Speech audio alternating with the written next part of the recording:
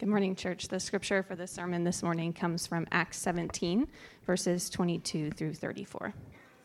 So Paul, standing in the midst of the Areopagus, said, "Men of Athens, I perceive that in every way you are very religious. For as I passed along and observed the objects of your worship, I found also an altar with this inscription, 'To the unknown God.' What therefore you worship as unknown, this I proclaim to you. The God who made the world and everything in it, being Lord of heaven and earth, does not live in temples made by man, nor is he served by human hands as though he needed anything, since he himself gives to all mankind life and breath and everything.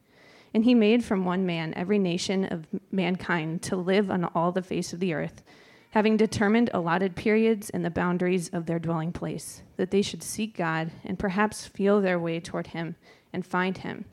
Yet he is actually not far from each one of us, for in him we live and move and have our being, as even some of your own poets have said, for we are indeed his offspring. Being then God's offspring, we ought not to think that the divine being is like God, gold or silver or stone, an image formed by the art or imagination of man. The times of ignorance God overlooked, but now he commands all people everywhere to repent, because he has fixed a day on which he will judge the world in righteousness by a man whom he has appointed, and of all this he has given assurance to all by raising him from the dead. Now when they heard of the resurrection of the dead, some mocked, but others said, "We will hear you again about this." So Paul went out from their midst. But some men joined him and believed, among whom were Dionysius the Areopagite, and a woman named Damaris, and others with them.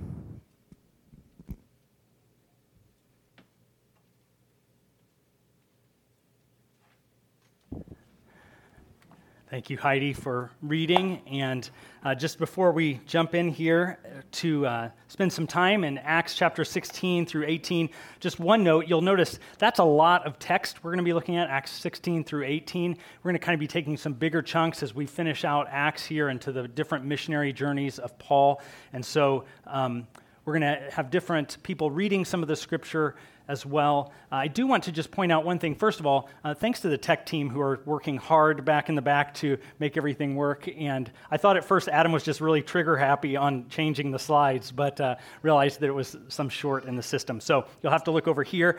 But we have some pictures from yesterday. As you might know, we've been doing Sent Summer. It's a partnership with Cru, and it's been focusing on the city and on the campus and on the community, and it kicked off this last Friday, and then as well, people went down into the city yesterday to partner with Cru Inner City, and so we're so excited just about thinking about how we can care about the city, how we can care about the campus, and how we can care about the community. And so Callie Hill and Liz Sampson are leading Cru at Elmhurst and COD, and they're leading us in this endeavor as Matt prayed already here this morning. And so if you would like to know more information about this, how you can participate in the next group that's starting on June 2nd, thinking about the campus, you can talk to Callie or Liz. Liz is playing the guitar here this morning.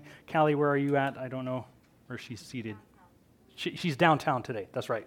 So she's downtown, you can't talk to her, but you can talk to Liz after the service. Also just excited to see how the Lord worked in the men's and women's Bible study. The women's Bible study had their final gathering on Tuesday night, and 34 women came, and it was just such an encouraging time, I know. And so we're looking forward already to the fall, and I'm looking forward to preaching to people that look like kind of a gathered group of people rather than so spread out and in two different services. And so thanks for being here this morning. Thanks for gathering in this place.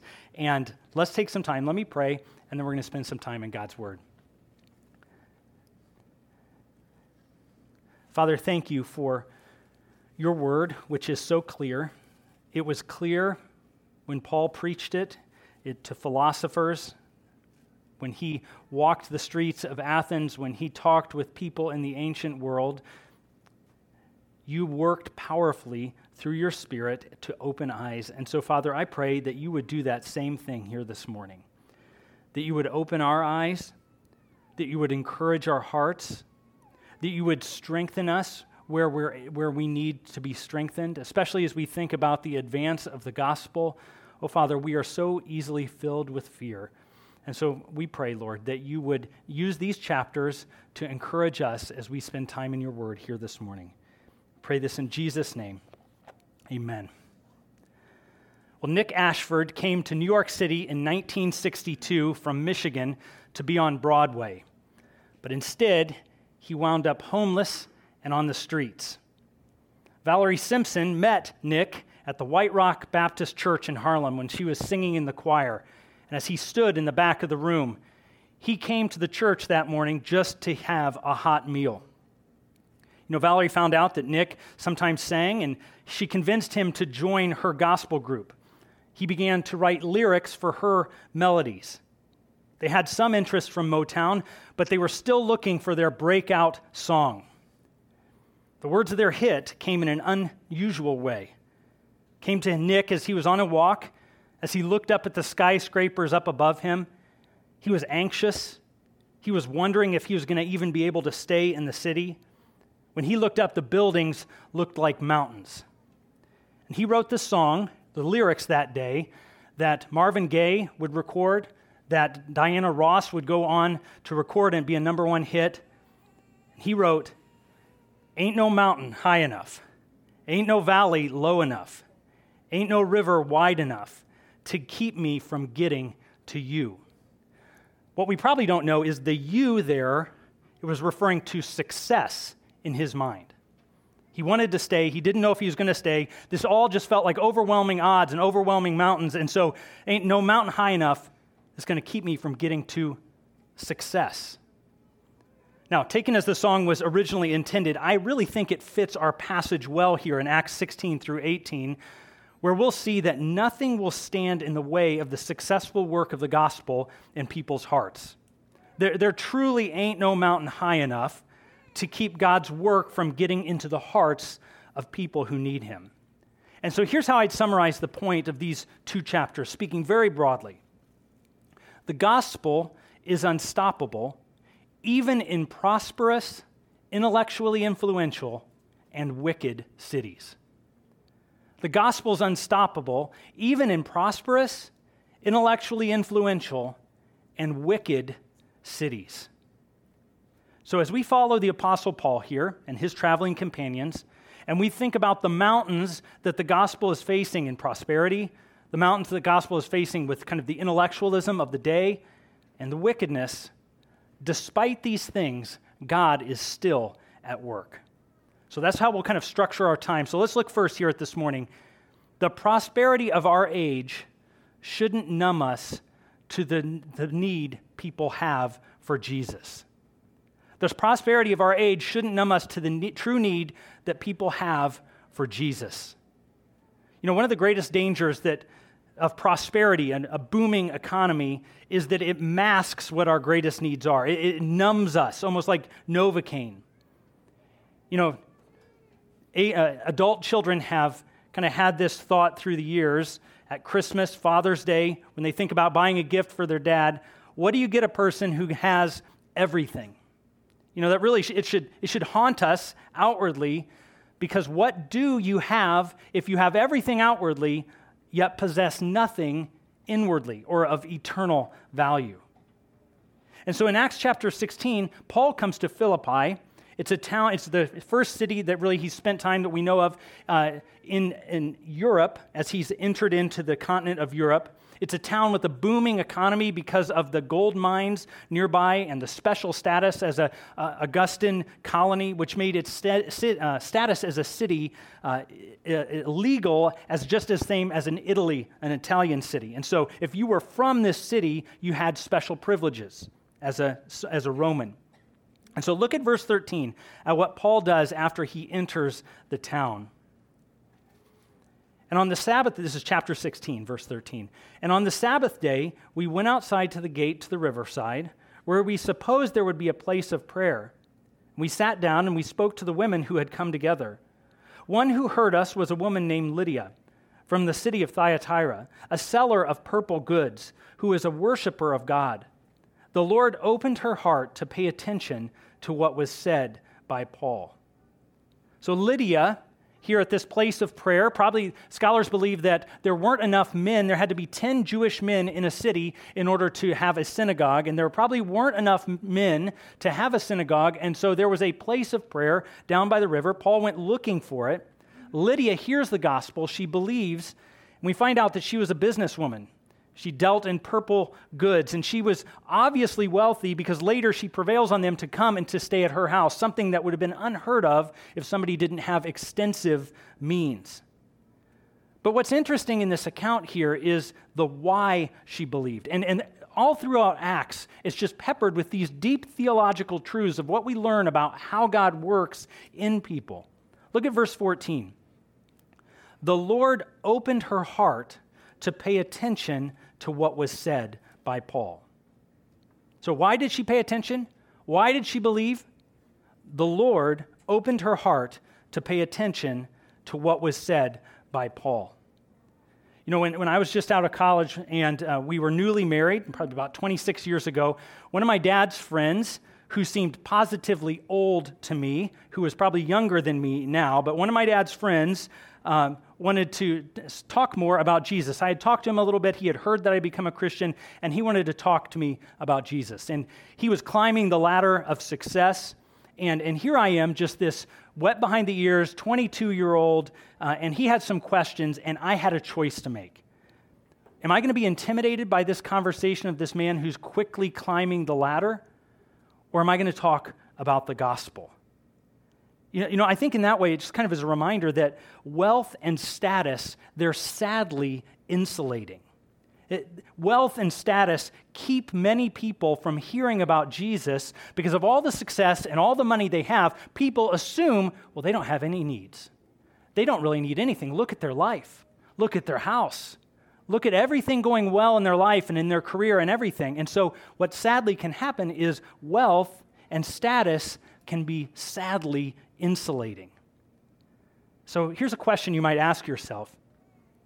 How does the fact that the Lord opens hearts to pay attention to the gospel, how does that encourage you to be bold regardless of who you're talking to?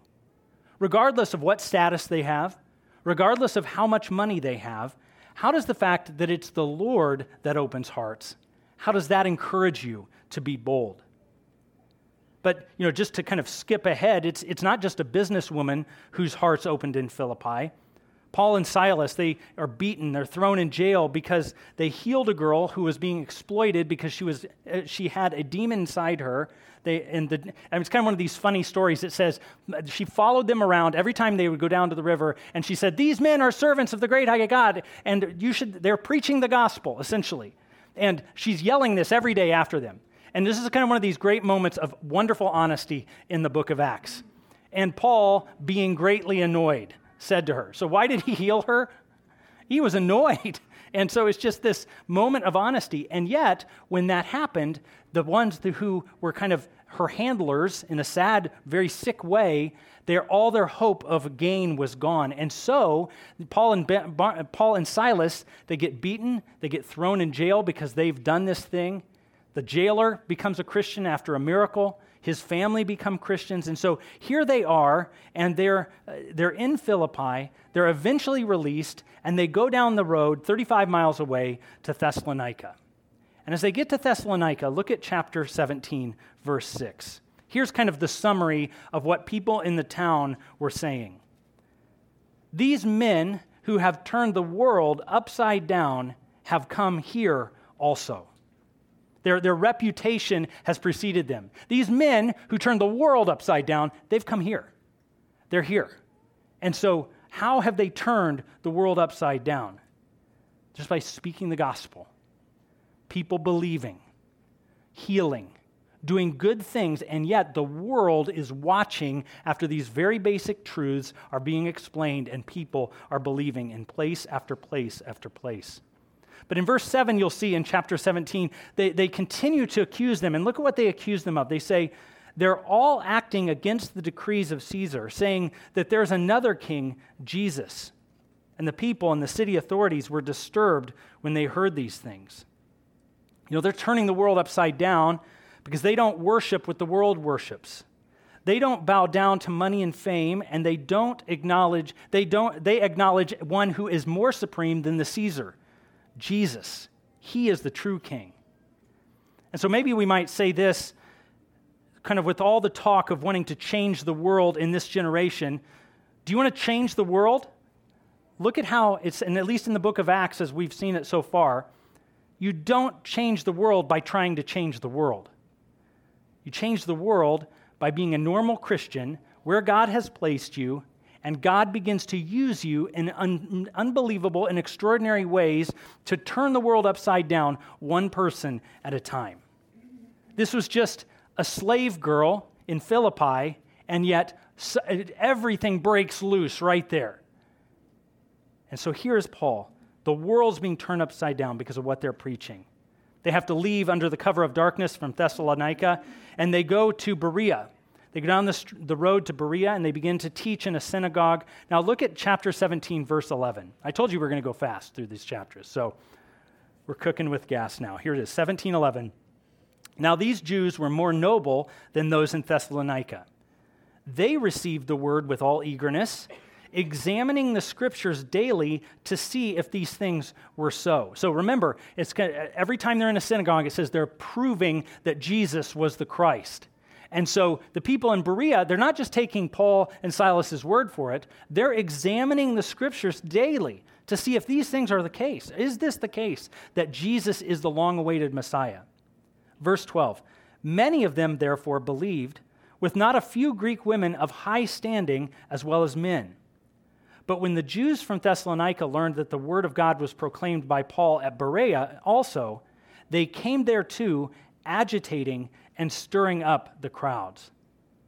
So they received the word of God with eagerness. They examine the scriptures to see if what Paul is saying is true. And many believe, even people of high standing, but they encounter trouble. And isn't it just a sad state that the people in Thessalonica can't just leave well enough alone? Paul and Silas are gone. They're turning the world upside down, but they're upset that they're turning the world upside down. So they chase them to Berea. And where people are receptive to the word, people in Thessalonica are now stirring up them in the crowds. And so they chase them down, and they have to go on the run again. And so here's how the gospel enters into Europe. It does so under turmoil. It does so in power, even in very Roman, very prosperous economically areas. The gospel, we could say this, is it's not just for simple-minded people who are poor and who are longing for this opiate to take away their pain. The gospel permeates into every strata of society. Maybe we could kind of put it into modern-day terms. The gospel works on Wall Street just as much as it does in Mayberry. There's unique challenges in both, but God's work is powerful, and he works by his Spirit. And so the first thing we should see from these chapters is the prosperity of our age shouldn't numb us to the true need that people have for Jesus. Well, next here, they're traveling to Athens, and so let's see our second point. Intellectual pride that claims knowledge without God robs people of finding real answers. So, intellectual pride that claims knowledge without God robs people of finding real answers. So here they are in Athens. They come. It's a beautiful city. The entrance that Paul would have walked in likely would have had taken him past a temple with 100 marble columns, gilded gold ceilings. The Parthenon would stand overlooking the city with greater glory than it has today, even in its ruined state. There were dozens of temples, and Athens was full of statues and great examples of architecture. It was this intellectual hub. It was an architectural hub. It was an intellectual hub for philosophers. Maybe it might feel like kind of going into a kind of Harvard, kind of where in Massachusetts, or to Oxford, or to Cambridge today, and kind of seeing the great hallowed halls. So look at verse 16, chapter 17, verse 16. When he enters the great city of Athens, it says this, it says, "Now while Paul was waiting for them in Athens, his spirit was provoked within him as he saw that the city was full of idols." So Paul walks down these streets of beauty, But as he looks, he's walking down these roads, as he's viewing all of these magnificent sights and buildings, he's troubled. Literally, it's his spirit was irritated, provoked, or it was irritated with grief. Seeing gods and goddesses everywhere. Grief that all of this learning, all of these philosophies weren't bringing them a step closer to Jesus. And so what's his response? His response is this in 17:17. So he reasoned in the synagogues with the Jews and the devout persons and in the marketplace every day. He reasons. This is a place of reason and philosophy, and so he realizes that the gospel will go forward in power when God does miracles, but the gospel can hold its own even through careful reasoning, especially through careful reasoning, something that the Athenians would have valued. And so we shouldn't treat the gospel as something as if you just have to check your brain at the door. And it's, in fact, understanding wisdom from God. It actually enables us to delight more and to study and to understand all of the natural world all around us. And so Paul goes from the marketplace where he's preaching the resurrection, and he goes with the philosophers into the Areopagus.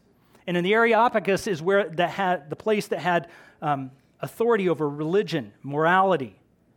This is where the cult worship of gods and Caesar, it's set apart in ancient Greece and Rome, but it wasn't just kind of this cultic worship that was taking place. It also affected their morals, their values, their civil, their ceremonial, their religious lives were all tied together in ancient Rome.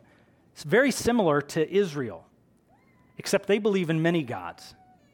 So they bring Paul in to teach this new teaching.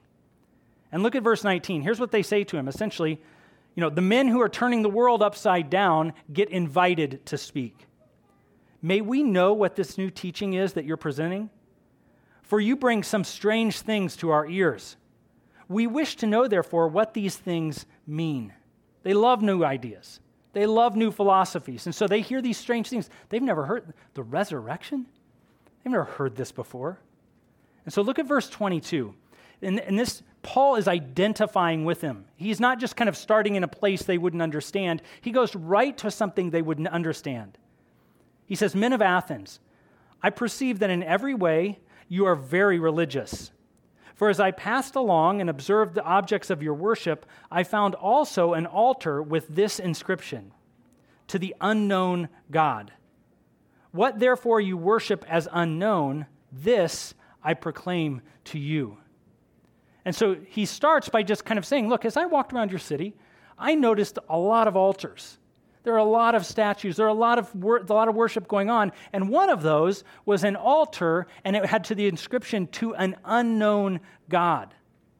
It's a God that they might not yet know. And so he uses this, he kind of takes the opening. So since you have an altar to this God, let me tell you about the God that you don't know, who's actually the God over everything.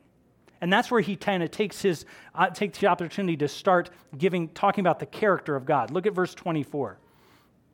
The God who made everything in the world and everything in it, creator, being Lord of heaven and earth, he's sovereign, he's Lord, does not live in temples made by man, nor is he served by human hands as though he needed anything, since he himself gives to all mankind life and breath and everything.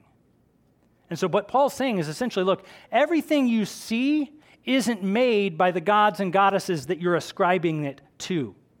There is one God who gave structure and meaning and purpose and creation to the universe. And there's one God, and he doesn't have a temple here in Athens. He doesn't have a temple anywhere because he doesn't need offerings like you're bringing to your gods. He doesn't need anything because he made everything. And so the God who made everything, nothing's outside his control.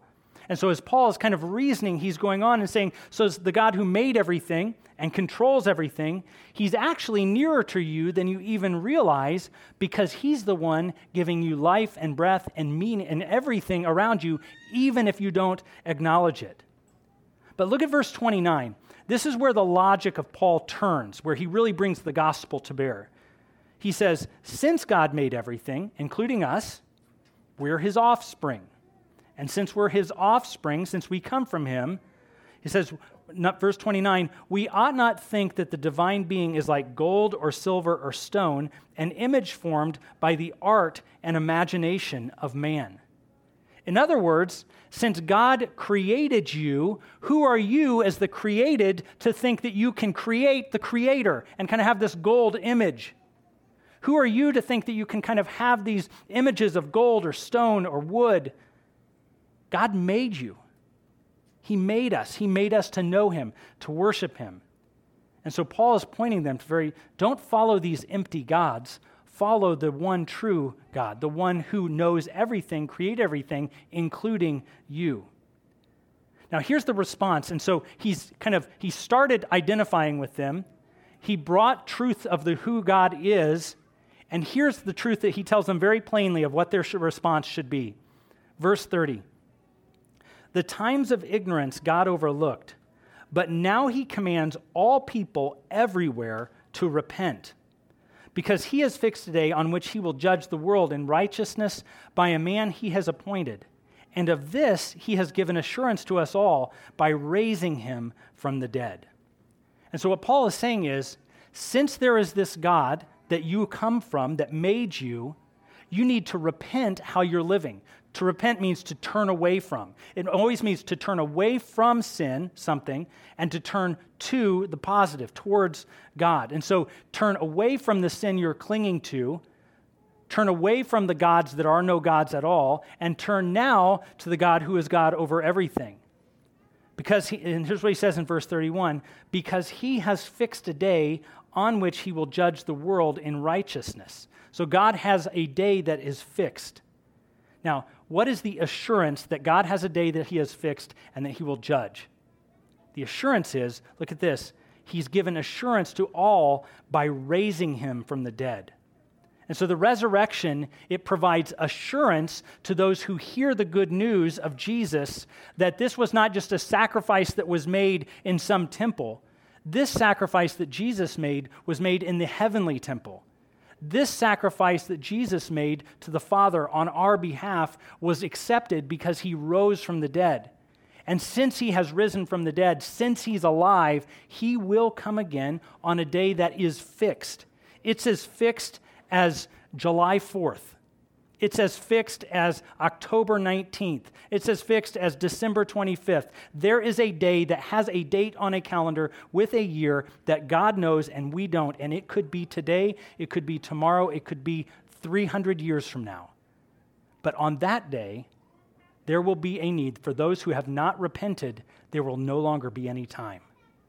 For those who have not turned to Jesus, there will no longer be an opportunity to turn from sin and turn towards God. And so Paul is telling them, men of Athens, people of great learning, don't let your learning keep you from knowing this Savior.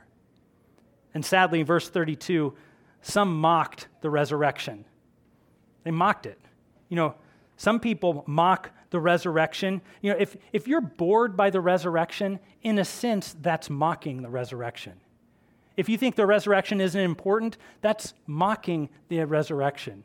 If you think the resurrection is just something that might relate to somebody else or some religious thing, that's mocking the resurrection. And some did that, and maybe some very openly mocked it. True life, real life. But some wanted to hear more, and some believed. And so, where are you at here this morning? Are you kind of making for yourself an idol of your own making, your own life? Are you defining your life by self-actualization or self-care or any other kind of self-defined pursuit?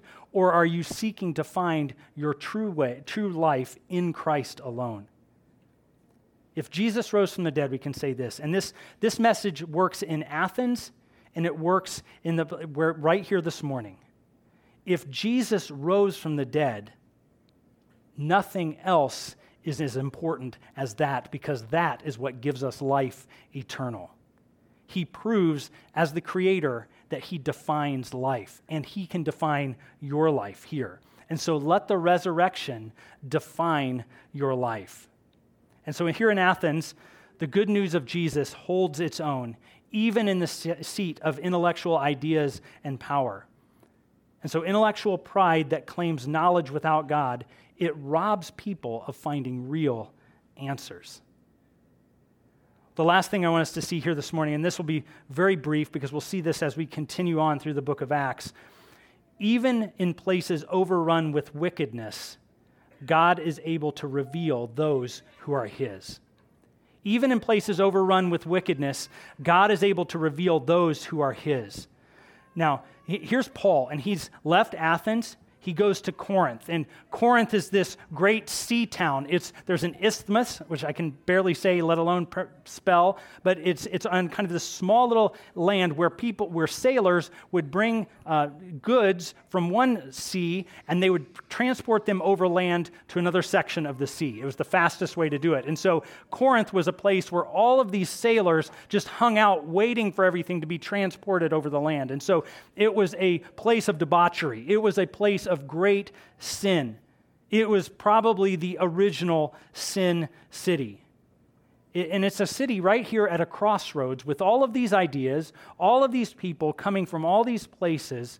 And as Paul goes to Corinth, we learn that he begins to actually start to work as a tent maker, which was his craft that he had done before. And as he's tent making, he's also speaking in the synagogues. And he's preaching to the Jews. They again reject it. And he's continuing to preach to the Gentiles. But look at this in verse 18:9. And the Lord said to Paul one night in a vision, "Do not be afraid, but go on speaking and do not be silent. For I am with you, and no one will attack you to harm you. For I have many people in this city who are my people."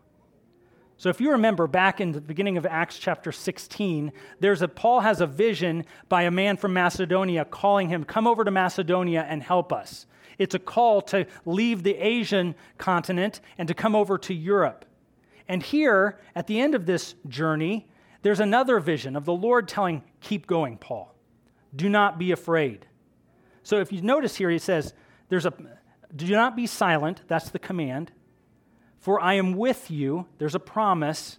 "No one will attack you or harm you," another promise. "For I have many people in this city who are my people."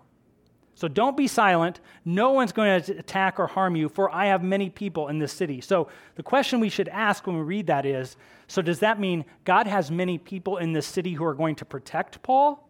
Like as in, I've got many soldiers in this city, so don't worry about it, Paul. Or is he saying something else? I think in context, it's clear that what he's saying is, do not be silent, keep speaking, because I have many people who will believe in this message. There are many who are here in Corinth, and it's a wicked place, and you're going to wonder, how in the world can the gospel ever go forward here, Paul? But don't worry. Nothing's going to harm you here. No one's going to harm you, and I've got many people here in this city. Now, I tell you, in my opinion, that is the most, personally speaking, that is the most encouraging verse on evangelism in the entire Bible. And it was the most encouraging when we lived in Turkey and we walked around a city of 15 million people. 99.999% of them had no knowledge of who Jesus was. And so what was my hope? Someone who didn't speak Turkish all that well and who couldn't communicate all that great and who was very young at the time. What's my hope? My hope is, God, you're going to work, and you've got many people in this city. You've got people who can hear and believe. And so what does Paul do? He stays 1.5 years, and he's preaching the gospel. And people presumably are coming to know who Jesus is. And so he sets up shop in the place that's known for its wickedness.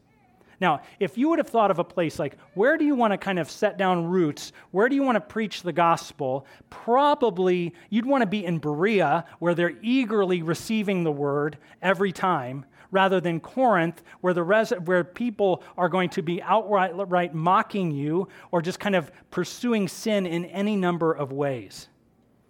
And so what we remember here, and we saw in Philippi, God opens hearts to pay attention. And God knows the people in the city that belong to him. So Paul can keep on speaking. And so even in the midst of the greatest sinful city of the time, God was still at work. God isn't held back by wickedness. Paul might look around and wonder, how can anybody believe? He doesn't need to fear because God is at work. And so here's how we could conclude this morning. We all know people in our lives who seem to have no want, and their wealth insulates them from their need. Or we know people who have such an intellectual wall that they've built that they scoff at Jesus and at the Bible as simple-minded or childish. And all of us probably know someone who's clearly pursuing sin and wickedness rather than God.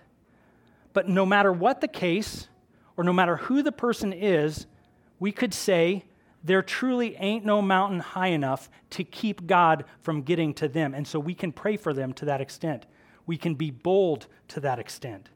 The good news of Jesus is able to reach anyone. Let's pray together.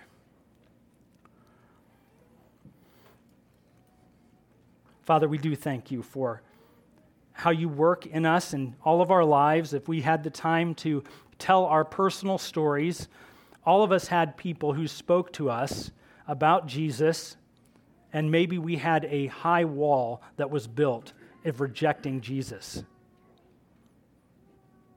Maybe we were children and we rejected him and we turned away for many years. Maybe we were in a university or we were in our workplace.